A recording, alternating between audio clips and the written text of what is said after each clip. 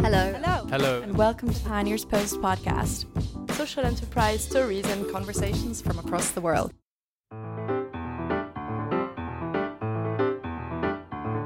There are lots of ways one might define a good leader, and many figures one could readily select as examples. But at Pioneers Post, we're interested in a specific kind of leader. We're looking for those leaders who are both trying to make a difference and doing business differently. These are the leaders treading that fine line between money and mission for the benefit of people and planet. So, welcome to the Good Leaders podcast with me, Tim West, founding editor of pioneerspost.com.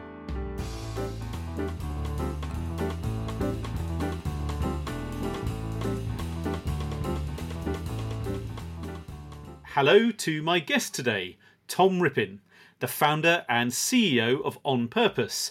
Tom, a very warm welcome to you. Hi Tim, it's very good to be here and thanks a lot for having me. Good to see you. So we're going to get straight into it. Tom, tell me what, where and who is On Purpose? Sure. At On Purpose, we develop people who are going to help transform the economy. So we are a social enterprise that runs a one-year leadership program in London, Paris and Berlin currently. And we do that with a core team of about 18 to 20 people across those three cities. Okay. And when did you set it up? Why did you set it up? Sure. The first program started in January 2010, so a little while ago now. And there were a few different rationales behind that. One was certainly a real belief in the power of talent and developing people and providing people with amazing development opportunities and what can happen if you do that. The second was a real belief in the need for kind of finding different ways of thinking about how organizations run and by implication how the economy as a whole actually works.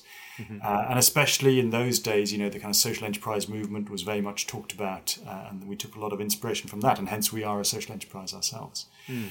And thirdly, I'd say, that there was this inspiration around of examples of social enterprises, of cooperatives, of, just organizations who were doing things differently.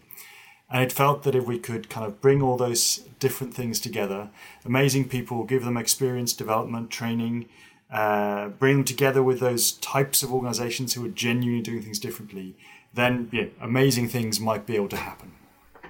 And so you tend to take people, don't you, who are maybe from the corporate world, maybe from the charity world, but they're having some kind of career change, maybe some kind of career crisis, and you give them some training at the same time as injecting them into two different organisations during the course of a year. So, I mean, what sort of people are they, and how does that work? Yeah, sure. So They are people, as you say, from all kinds of walks of professional life, although we do probably have a slight greater tendency to hire people from the private sector. But in reality, some come from the private sector, some from the social enterprise world, even some from charities, some from the public sector. They'd have on average, anything from 6 to 8 years professional work experience so far. They've probably been quite good at whatever it is they've been doing and they've been quite successful. But they've kind of come to this point where they realize, actually, what I'm doing now is not what I want to be doing in 10 years' time. And they've realized, sometimes people describe it as they've, on their career, kind of almost been on a set of train tracks. Maybe they've been doing what's been expected of them so far. They've been doing what's been seen as prestigious or difficult. And they've suddenly got to a place where they're realizing, maybe I ought to think about what I really want to do or what I think is meaningful. And I think the year with us gives them an opportunity to really engage quite deeply in that question, not just to think about it, but also to experiment with different things. So as you say, it's a 12-month program. People are put into two different organizations for 6 months each, where they work 4.5 days a week. The other half day a week, we provide them with a lot of training on a very wide range of topics. And there's also quite a lot of one-to-one support. So each person has both an executive coach and a mentor who they work with during the year as well. And that combined all together with the kind of power of that group that you're going through this experience with, there's a lot of peer learning involved. There's a lot of kind of, deep relationships formed as well. That adds up actually all to what is ultimately for most people quite a transformative experience. Yeah, I should say actually, our managing editor Anna Patton is an on-purpose. Do you call them alumni? Sorry, alumni, or we call them fellow. We call them fellows. Once they've been through the program. Yeah. Yeah. So let's look at the early days then of On Purpose, and I'm just interested in looking at the business really, how this as a social business too. So how much revenue and profit did you make? What impact did you actually make in your first year? Yeah, good question. And in the first year, we were tiny, and there's maybe a short story that hangs by that one, which is that I had written a business plan, like a good ex-management consultant that I was, 100-page of PowerPoint or something, and been to talk to lots of people with the idea of, I would raise a few £100,000 of grant funding before even starting this thing, and that would kind of get me off to a flying start, and we'd have a first year with however many people in it, whilst in many ways I had a lot of good feedback on what I was going to do and people were interested, there were some skeptics as well. But one thing I certainly found out was that certainly grant funders don't tend to give you money for an idea. You have to show some traction. You have to have started something. So, long story short, I thought, well, okay, I can afford to try and make this happen for a year. I was in a fortunate and privileged position that I was able not to pay myself for a year, and I said, okay, I'm going to make it work for 1 year, even if that's just a very small program. And so we ran it in the first year with just 5 people. We had 5 pioneers who took a big punt, frankly. I think were very courageous to be the first people through the program. We found 5 organizations who would host them, and amongst whom they then rotated halfway through. And that's how we got off the ground. So the impact was, of course, the 12 months of those 5 people's work in that program, but much more importantly, actually, the careers of those 5 people since. They've now been out and about for what is it now, 11, 12 years, and what they've been doing since. Financially, literally, we didn't, in order to get those first organizations on board, we said to them, all you have to do is cover the salaries of the people on the program. We won't charge you a fee on top of that. So we didn't make any traded income. I did raise, during that year, I think it was £28,000 of grant funding.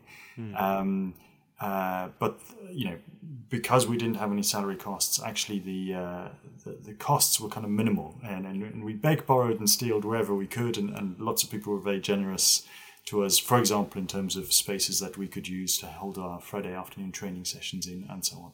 Yeah.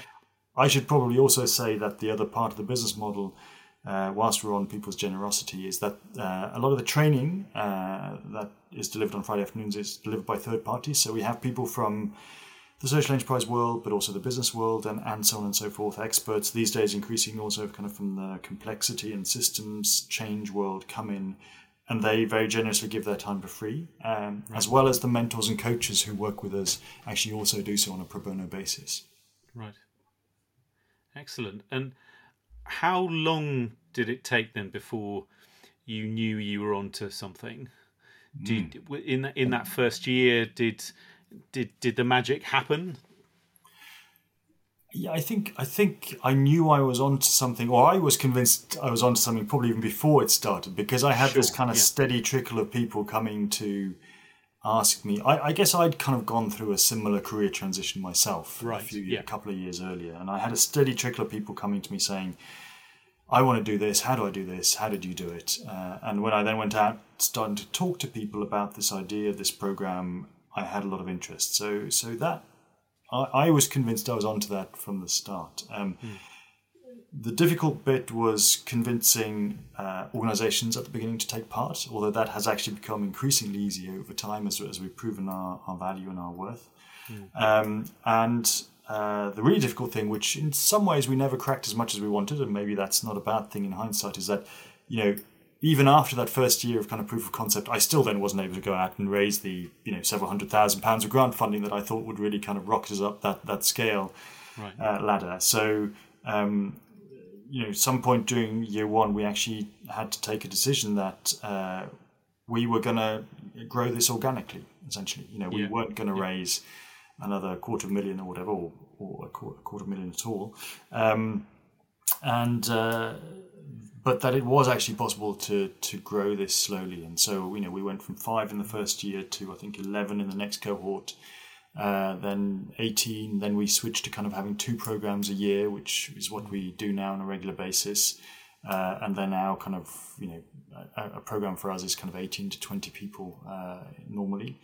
And, then after a few years, we replicated ourselves. We went to Paris first in 2015 and in 2016 to Berlin as well.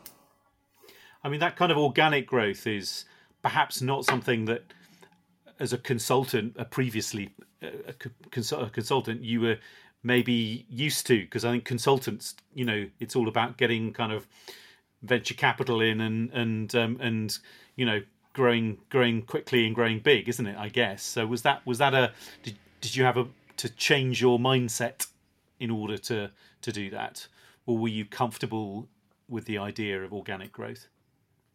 No, I think I did. It's a good question. I think I assumed just because everyone around about you talks like this that you have to scale, you have to grow, and so on. Yeah. One thing that I really remember though, when we essentially made the decision to kind of grow more organically, was quite a big sense of relief because I've been spending a lot of time going around talking to foundations where I could find them, individuals as well, trying to persuade them that this was a good idea and that they should fund me. And for various reasons, I'm sure all very good reasons, I was finding that quite difficult. And I'd raised a small amount, as I said, but nowhere near what I might have expected. But for me, that was quite frustrating. And I was quite frustrated by having to kind of try and persuade what I saw as third parties who didn't really have any skin in the game. Whereas I knew that I could persuade people to come and do the program, and I knew that I could persuade organizations to host these people during the program.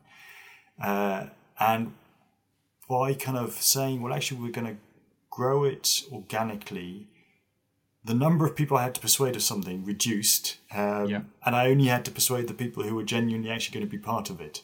And I didn't have to try and go out there and persuade a bunch of people who weren't actually really all that directly involved, and who therefore I think were ultimately more difficult to try and persuade.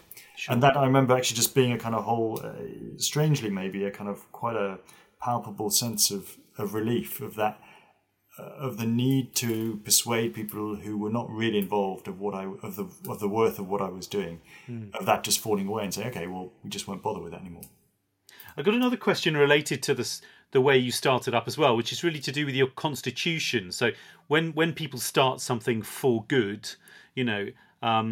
right now, I guess people might think of as a social enterprise model of some kind, but people used to think, right, I'll start a charity. How are you constituted? Because you're talking a lot about going to foundations. I can't remember if you're charitable as well, and whether you set up in that way initially. So we are a company limited by guarantee. Right.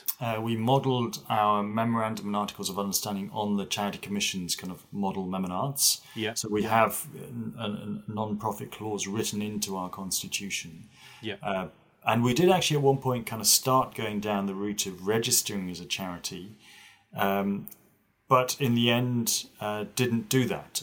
Maybe in part because it was more difficult than expected to raise charitable money. So we then thought, well, if that's the case, is there as much benefit to doing that? Why have the regulation if you can't have the money? Yeah. And of course that might be circular. Maybe we've been charitable. Maybe people might have been more willing to give us money. Who knows? But it didn't quite feel like that at the way. And in the end, I think the thing that really won out was like, let's maintain the flexibility. I can always register as a charity down the line if I want to. Yeah. But equally, if I wanted to do something more innovative, like being somehow, owned by our employees, or who knows, maybe owned by the people who've been through the program, or something like that. Yeah. Those kind of ideas were also always in my head, and so I wanted to maintain an element of flexibility, I suppose. Tell me then about where you are now. So you're 13 years old, 12 or 13 years old, 13 years old this year. Yeah, That's right. and your turnover is now over 1 million. Yeah, so we're now at kind of 1.3, 1.4 million pound turnover, across all three cities. Yeah, right. We do about, so we run 6 programs a year, 2 in each city that we operate in. So that's, anywhere from 100 to 120 people a year who go through our associate program. By the end of this year, it's quite a big milestone. We should have reached the 1,000th person coming onto our program, which will be quite a big moment. So we're proud of that. Okay. And all the kind of intricacies and complications of running what is actually quite a small organisation, but with maximal complexity in the sense of running it across 3 economies in 3 languages with 3 different jurisdictions and tax regimes and all the rest of it. Yeah. And you make a small profit sometimes, but you either break even or make a small profit. So that enables you to continue that organic growth. Exactly. So we break even, or we have had years where we've made, say, 10% profit margin or so. Historically, when we went to Paris and Berlin, we had quite a long period of not, because they took a while to kind of get up to break even themselves, and not just then break even, but also then contributing to the whole organisation and to the overheads and so on. But touch wood, we're just kind of coming out of that phase where we might go into phase of generating a little bit of growth capital for ourselves as well. Yeah. Okay. So let's. I'd like to ask a few questions about you now, and kind of where you're from, what your background was. I suppose the sort of international or pan-European nature of where you've taken on purpose to reflects at least your upbringing, doesn't it? Because you were born not in the UK, although your parents are English. So to tell us about who you are and what your education was like, what sort of background you had. So you're right. I was born in Switzerland, in the German-speaking part of Switzerland, kind of in the commuter belt to Zurich. As you say, my parents are both English. They'd moved out with my father's job a few years before. I was born there, grew up there, went to Swiss schools, speaking German and Swiss German at school. But home was always very much English. We spoke English at home. I'd probably say culturally, home was quite English as well. And I always say I came back to the UK, although for me it wasn't really back because I'd never really lived here. But I came to the UK when I did my undergraduate degree. And that's so I do have that international flavour in there a little bit, I suppose. And a smattering of language, which is quite helpful in the current situation we're in. And your upbringing was middle class? Yes, I probably have to own up to that. It's definitely middle class. My kind of parents and my kind of aunts and uncles and so on. I come from a family of kind of teachers and academics. Right. Interesting, I think. Actually, on both sides, both my parents had themselves kind of benefited from school scholarships. Had themselves probably come from more working class backgrounds. Got scholarships that enabled them to go to maybe grammar schools or the equivalents at the time, and then to university and so on. So that's probably not an entirely unusual story for that generation of people. And you then went down the kind of boffin route yourself, didn't you? You went to Cambridge. I'm guessing you got a first class degree because you then went on to do a master's and a PhD, didn't you, in Cambridge? And you became a cancer research scientist, and you were working on that, on essentially sort of curing people's ills, weren't you, through research? So most of that's right. I emphatically didn't get a first at Cambridge. I would have loved to, but I was always kind of the kind of person who, I could put in the hard work to get a 2-1, but I wasn't quite brilliant enough to get a first. But interestingly, in science, that's kind of good enough to get you to be able to do a PhD. Okay. I'd grown up, I think, maybe quite probably because of my family background, actually thinking that I wanted to become an academic, and I am. I remain kind of attracted to that kind of world, and in some ways what I do with On Purpose, I was always actually attracted to the kind of teaching side of academia as much as the research side, and there are of course parallels with what I do now. So I went into science. I did chemistry, then, like you say, a PhD in kind of cancer research, although nothing to do with patients. It was kind of biochemistry, biophysics, that kind of area. And in many ways, actually very much enjoyed that. But a couple of things, I suppose. One was I was maybe a little disillusioned with the world of academia, and maybe had come in with a kind of mindset that this was quite a pure world, and and all the rest of it. Of course, like anywhere else, everyone's fighting for funding and all that kind of thing, and funding doesn't always get distributed in maybe what seems like the most effective or fair ways. So there was a bit of disappointment there. But actually, the bigger part for me was I realised that it felt like if I stayed in that kind of world, it would probably only use a fairly narrow set of my interests and skills. Right. And that I had a kind of much wider skill set that I wanted to use, and that actually maybe some of the other skills I wasn't using were maybe ones that I was actually better at than what I used in my PhD. So the other kind of thing for me then always was, and quite where this comes from, who knows, but if it wasn't going to be academia, then I kind of thought, well, in which case it's got to be international development, or at least something clearly social. I think probably like quite a lot of people of that age in their kind of mid-late 20s. However, I remember having a very kind of influential conversation with a friend of my older brother's. And his brother, their family also kind of teaches in academics. His brother, shock horror, had gone and done accountancy. But then because of that, actually ended up quite quickly doing very interesting things, as it happens also in the international development space. And this kind of turned a light on for me, which is, actually this kind of private sector skills business thing, or understanding the business world, is quite helpful. And maybe I could do that. And that was mixed with,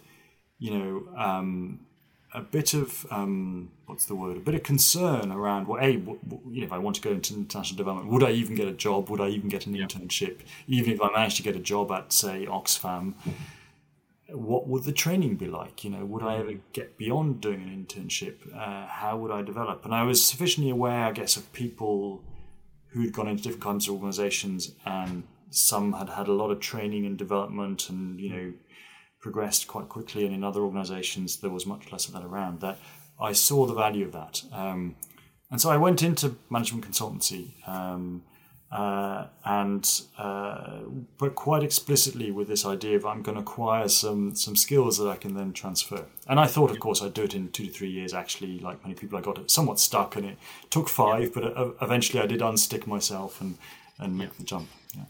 An experience, as you say, which then sort of plays back into the experiences of the people who now you were supporting to lead their own consultancy careers. Yeah, very much so. And how about the world of science and what sort of biology, biochemistry? That do you miss that? Have you left that behind completely? Do you connect with that at all now? Yeah, I'd say I don't connect directly with the kind of cutting edge science of what's going on. However, I do connect with it in the sense that I have, over the last years, become increasingly interested and fascinated by the kind of whole topic of complexity and systems thinking, and how that can apply to how we run organizations, and by extension how we run the economy. And the reason I connect that with science is that my firm kind of belief is that a lot of our management theory and our economic theory that is the kind of current way of thinking about the world is actually based in unsound or outdated science, much of it from the 19th century. And actually, if you take what is really cutting edge science and how people really think about the world, then that leads you to think about how the world works very differently, and by implication can help you think very differently about how organizations work and how the economy should work. So just to make that a bit more tangible, in kind of classic economic theory and in management theory, we believe and are taught that competition is everything. Competition drives progress. Like competition, competition makes things happen. We should create competition wherever we can. Markets are the way to do that. That's how progress happens. And that stems, of course, from our understanding of what we think how nature works. Because after all, that's how natural selection works. That's what we learned from Darwin. Nature is red in tooth and claw, and that provides a certain vindication for us trying to recreate that in our society, in our social structures as well. Now, that is an entirely outdated view of how evolution actually happens. Right. If you go to genuinely cutting edge science, the latest science on how evolution happens, if you go and talk to evolutionary biologists, they will tell you that collaboration is at least as important, if not more important, than competition. Now, not to say that competition is completely beside the point, but you definitely need both. Imagine if we took that seriously in how we run our organizations, how we run our economy, how we think about our structures in societies, what difference just that very small thing could do. And that kind of thinking is actually replicated in lots of different places about lots of different beliefs and assumptions that we have about the economy. Fascinating. So we should perhaps be reading the collaborative gene rather than the selfish gene. So let's get back to I've sort of jumped to the what you're doing now, and I started off with your beginnings. But just tell me a little bit about your journey as a social entrepreneur. Then, so how did you actually focus in on becoming a social entrepreneur? You went from being an academic and said, right, now I'm going to be a consultant. But then the business of being a consultant, obviously useful to you, I'm sure, fascinating, gave you lots of skills. And you told us about when you started on purpose, you felt something was not, again, quite right with your own life, your own career, and where that was going. So what turned you into a social entrepreneur, and what's that journey been like? So when I left consulting, I was incredibly grateful for the opportunities it afforded me. I'd learned huge amounts in a short amount of time. All these things that people say about these kind of jobs, of course. I'd also been very lucky that I had actually been able to work on a couple of non-profit projects, one actually with an international development agency. And I'd seen kind of, in some ways, a bit up close some of the difficulties of running an organization that is entirely grant dependent. And having kind of then added that to this kind of business experience that I'd accumulated, I'd started coming across the idea of social enterprise as well. Which I mean had been going for a long time, obviously, but was maybe going through a little bit of a renaissance in those days. And for one thing, I also noticed that actually international development. I've never lived in Africa or South America or Southeast Asia or whatever. And whilst I was quite interested in maybe going there for a few years, I didn't think I wanted to live there long term. Whereas I realised that actually if I kind of worked on this social enterprise idea, or slightly more generally on how to create a more intelligent way of running our economy that integrates social, commercial, and environmental ways of working in better ways. There was loads of that happening in the UK actually, and I'm much more qualified to try and work on things here in the UK. And so that's where that idea kind of was already there when I left consulting. The other thing was that I'd realised that whilst I loved being a consultant, and I still actually like that dynamic, I still like being an advisor and so on, but I also had a real need to want to kind of not just advise other people on their problems, but actually also be working on my own problem. Become an entrepreneur. Maybe that's become an entrepreneur. I guess I associated it with kind of, well, in a way that's what I had doing my PhD. That was very much my thing. My project. I was the world's expert in a very, very, very tiny little thing, but that was my thing. And I quite liked that dynamic. But I didn't, when I left, ever think that I would start something up. I didn't think of myself as an entrepreneur. I'd never been one of these people who'd run, Ponzi schemes in kindergarten or whatever, some people talk about. But I did think I'd quite like to run something and head something up. And obviously, probably something smaller, given kind of where I was at. So I was looking initially just for places where I could combine social and commercial ways of working. I worked in a comic relief, a large charity, but they're pretty commercial actually in how they work in many ways. And then I had the opportunity to switch on to a social business called Red, which did a lot of corporate partnerships, raising money as cause-related marketing. Was that Bono's? Yes, credit exactly. card thing. Founded by Bono and Bobby Shriver, Amex credit cards, but also Gap T-shirts, Armani clothes, and so on and so forth. And then what actually literally gave me the idea, well, that's two things. One is, as I worked in smaller organisations myself, I started coming across, and with a couple of people who were entrepreneurs, I started coming across more entrepreneurs and meeting people who had started up organisations. And I started kind of thinking, well, okay, this is clearly not easy. These people are good, but it's also not impossible. If these people can do this, maybe I could as well. So there was one side of it was seeing that and realising that's maybe more possible than I thought. The other side was obviously getting the idea from somewhere. And as I was leaving consulting, I actually helped someone who was putting together a business plan within an organisation with a couple of other organisations, which was essentially a graduate training program for people who wanted to work in charities. Right. And given what I've told you about my decisions, earlier on, that was actually just quite interesting to me.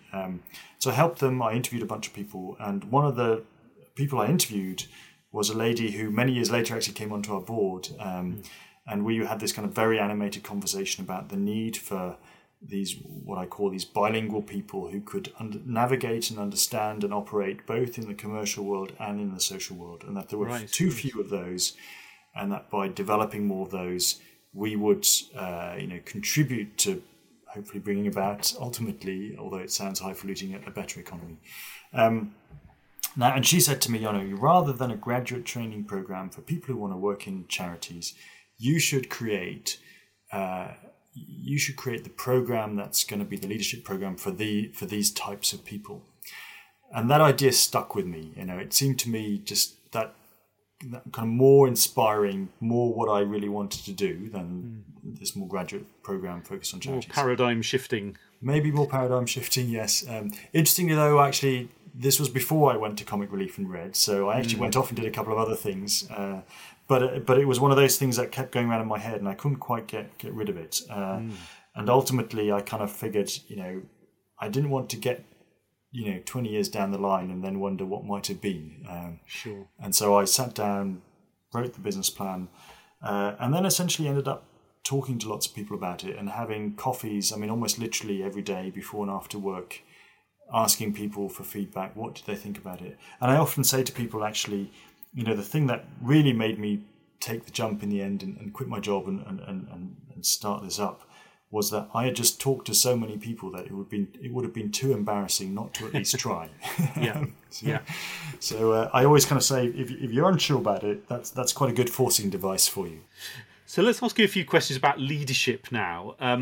And I'm interested in what challenges, what failures and mistakes you've made. What are your proudest achievements? So let's start off with perhaps your greatest challenge as a social business leader.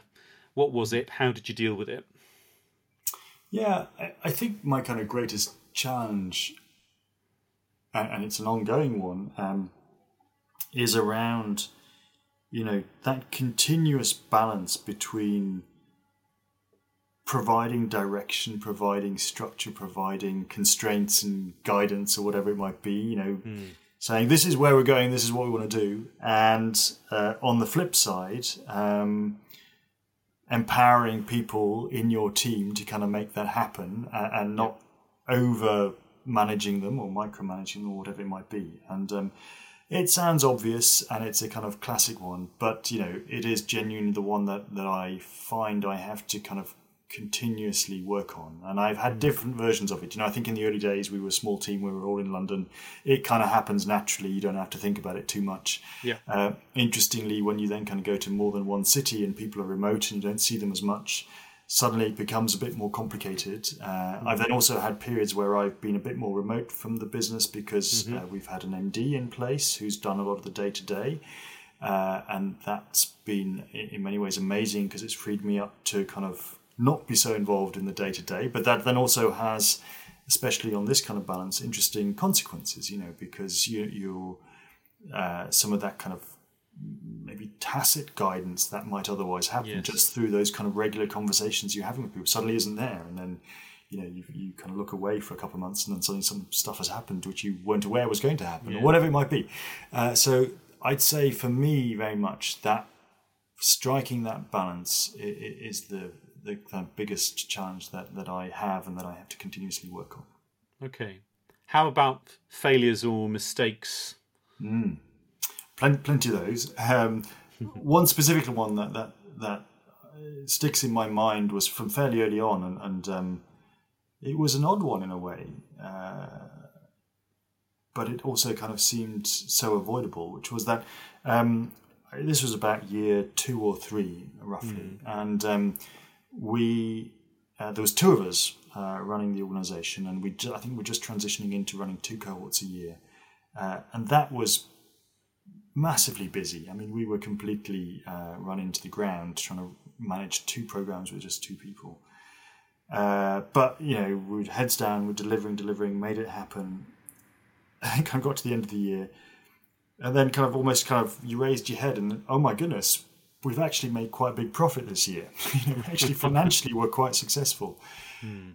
And you might think, well, that's a good thing, but of course actually the real failure was not to have lifted my head or our heads above the parapet sooner and gone, oh, we're massively busy. Actually, financially, this is looking quite good. Let's bring in the next person sooner. I think I probably still had a kind of an idea that, we needed to earn the money first before investing. Whereas actually, in that situation, I could have probably foreseen, certainly by 6 months, maybe even 9 months, that we were going to have enough money, and I could have hired someone, the next person, which we did then hire, but we could have hired them quite a bit earlier, and probably avoided myself and my colleague at that point, having really quite a stressful time. Tiring yourselves out, but also being in a situation, as you say, where you forget to do both the operational stuff and the strategic stuff at the same time because you have to deliver. And so strategy sort of has to pause. Exactly. And just that kind of, not getting too sucked into the operations and making sure you kind of surface every now and again and go, actually, what's the longer term outlook here, and being able to keep that. It's another balance, I suppose, isn't it? Yeah. And what's been your proudest moment then? Your proudest achievement? Yeah, this is an interesting one. I was thinking about this a little bit the other day, and I mean, this is actually not a single achievement, but it was always one of my very proud moments. So we take all our associates during the program on a kind of a weekend away, a development weekend, and one of the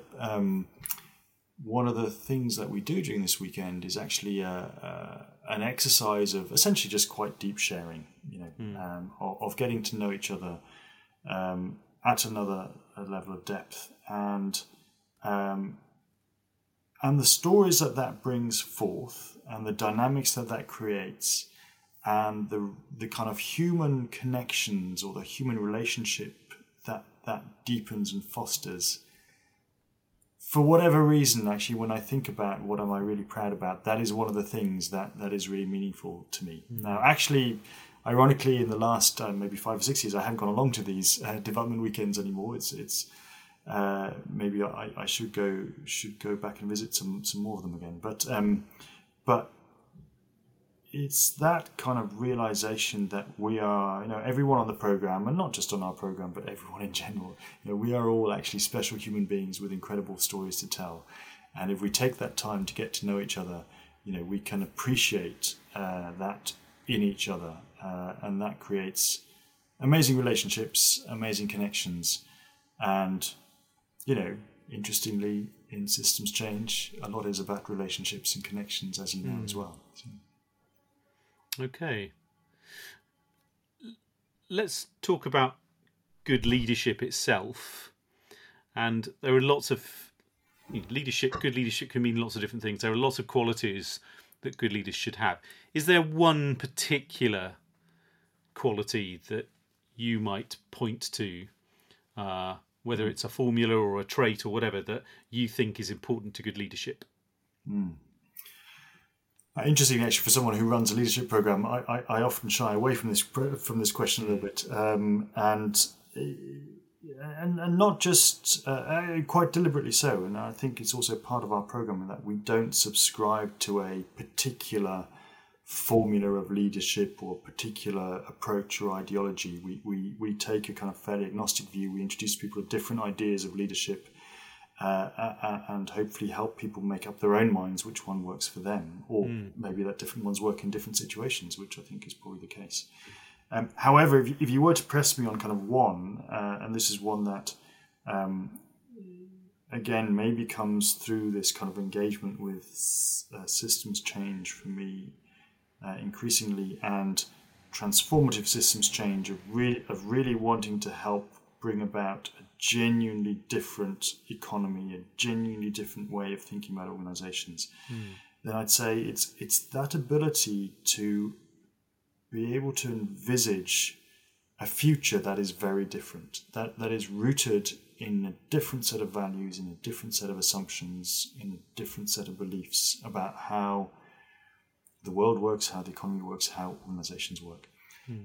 Not that any one leader can paint that in detail as to what that looks like, because in a complex system we can't anticipate that, we can't plan for that, we don't know. But I think you do need to have a sense of what that is and what will take us towards that goal, as opposed to what will take us away from that goal.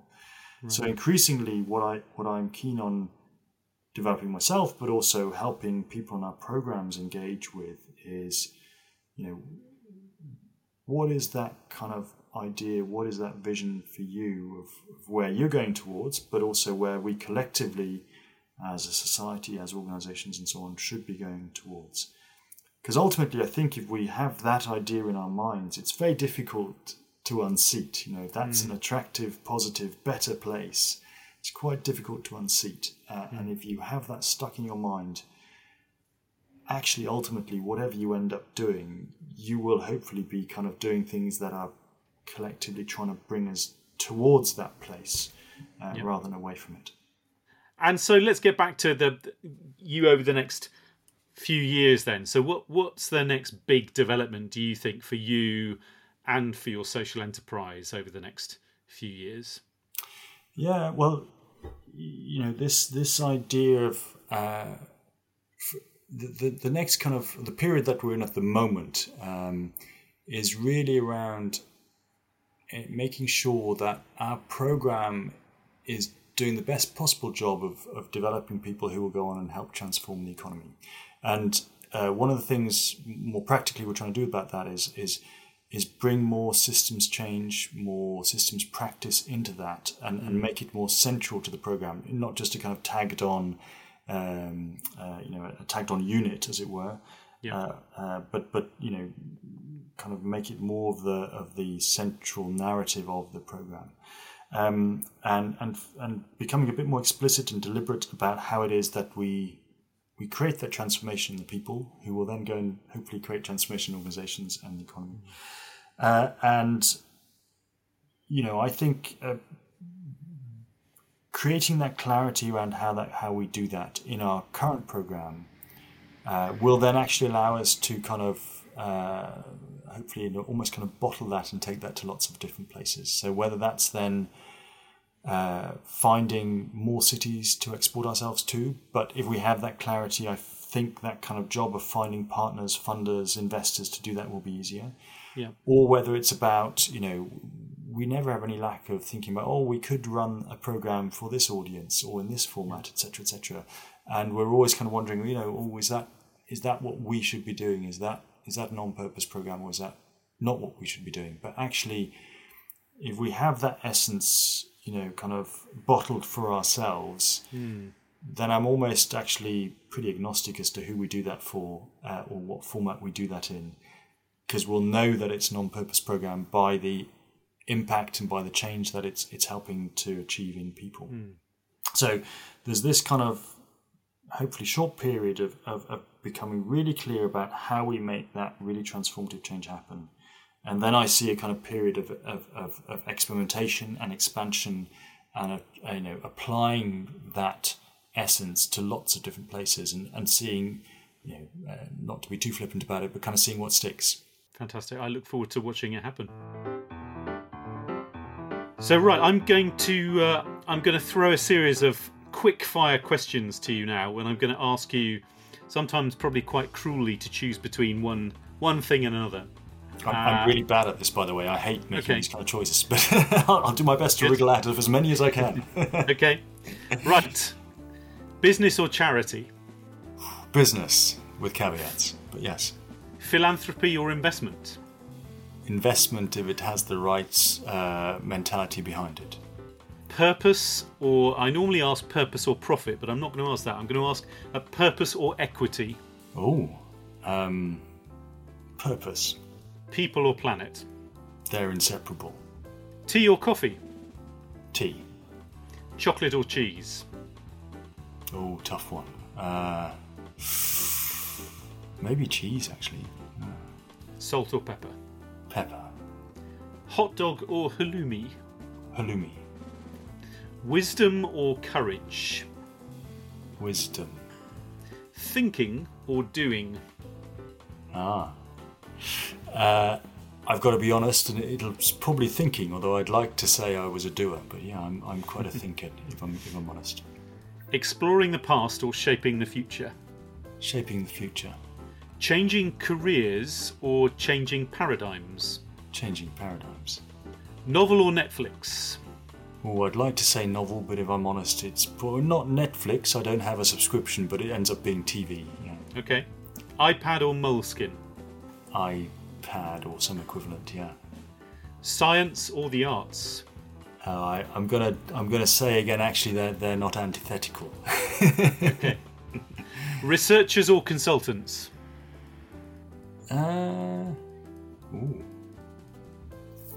Not too worried, but let's say consultants. Florence Nightingale or Francis Crick? Florence Nightingale. Muhammad Yunus or Charles Handy? Charles Handy, only because I've met him. Yeah. Not only because I've met him, but because I've met him. Stephen Hawking or Alan Turing? Alan Turing well, they both have adversity, don't they? It's interesting. But I'll go for Alan Turing. Greta Thunberg or Malala Yousafzai? Greta Thunberg. Team day out or one-to-one? One-to-one. City break or safari? Safari. Harvard Business Review or A Tale of Two Cities? A Tale of Two Cities. Curing cancer or curing the economy? Curing the economy these days. Music or mountains? Oh, tough. Oh, impossible, but I'll say mountains. Bach or Mozart? Bach. Innovation or legislation? Innovation. Evolution or revolution? Evolution. Tom Rippin from On Purpose, thank you very much indeed. That was fascinating. Thank you so much, Tim, for having me. I've really enjoyed it. You've been listening to Good Leaders with me, Tim West, founding editor of Pioneers Post. If you like what you hear or have comments, questions or suggestions for guests, then please get in touch via Twitter @PioneersPost or email goodleaders@pioneerspost.com.